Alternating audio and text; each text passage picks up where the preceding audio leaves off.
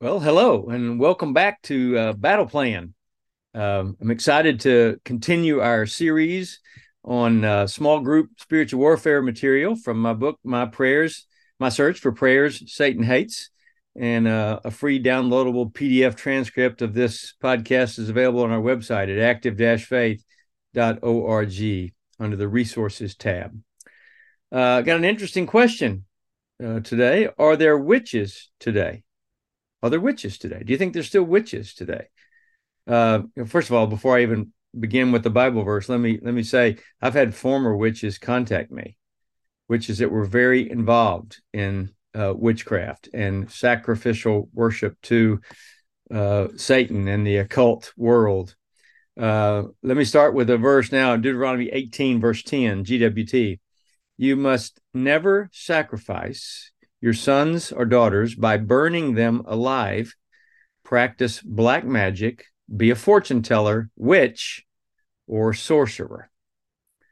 I once spoke in a chapel at a Christian high school on the topic of spiritual warfare. And I told the story of the atheist who walked into Burger King on a Saturday morning and began a conversation with me because I had an open Bible in front of me.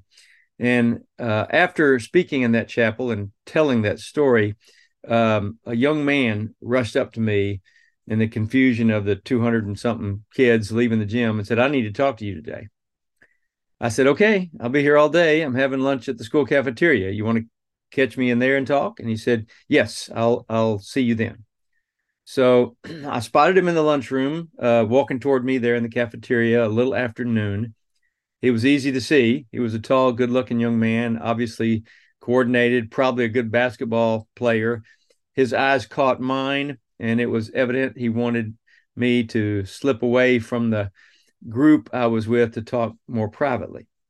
So we did. He was calm and confident. The story he was about to relate was bizarre and supernatural. It didn't fit with the calmness that he exhibited in his demeanor.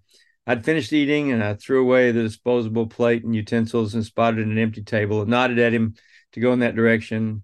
We sat and had a very serious expression on his face, the expression of a man a lot older than he was. His eyes were focused and intent on me, and he told me his story. My grandmother was a witch, he said.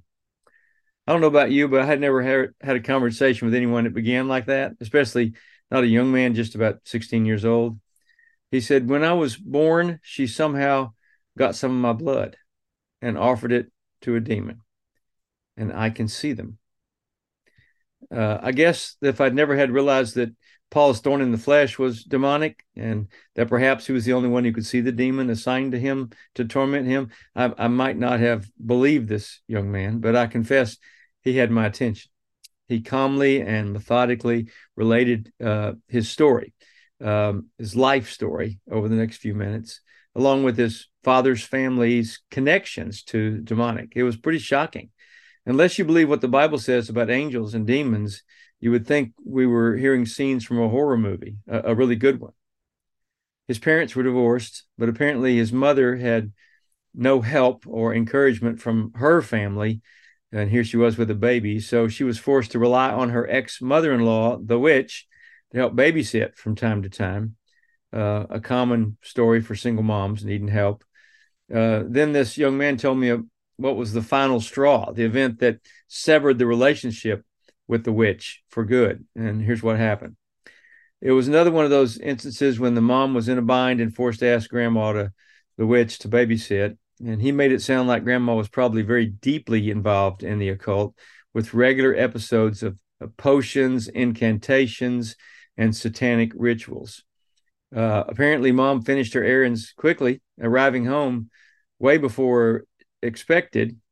And all he could remember was his mom bursting through the front door while he was sitting in the middle of the floor, chanting the same phrase over and over and over again that his grandmother had demanded that he repeat. He couldn't remember the exact words, but he did remember his evil grandmother getting more of his own blood that day and urging him to repeat those same words over and over and over.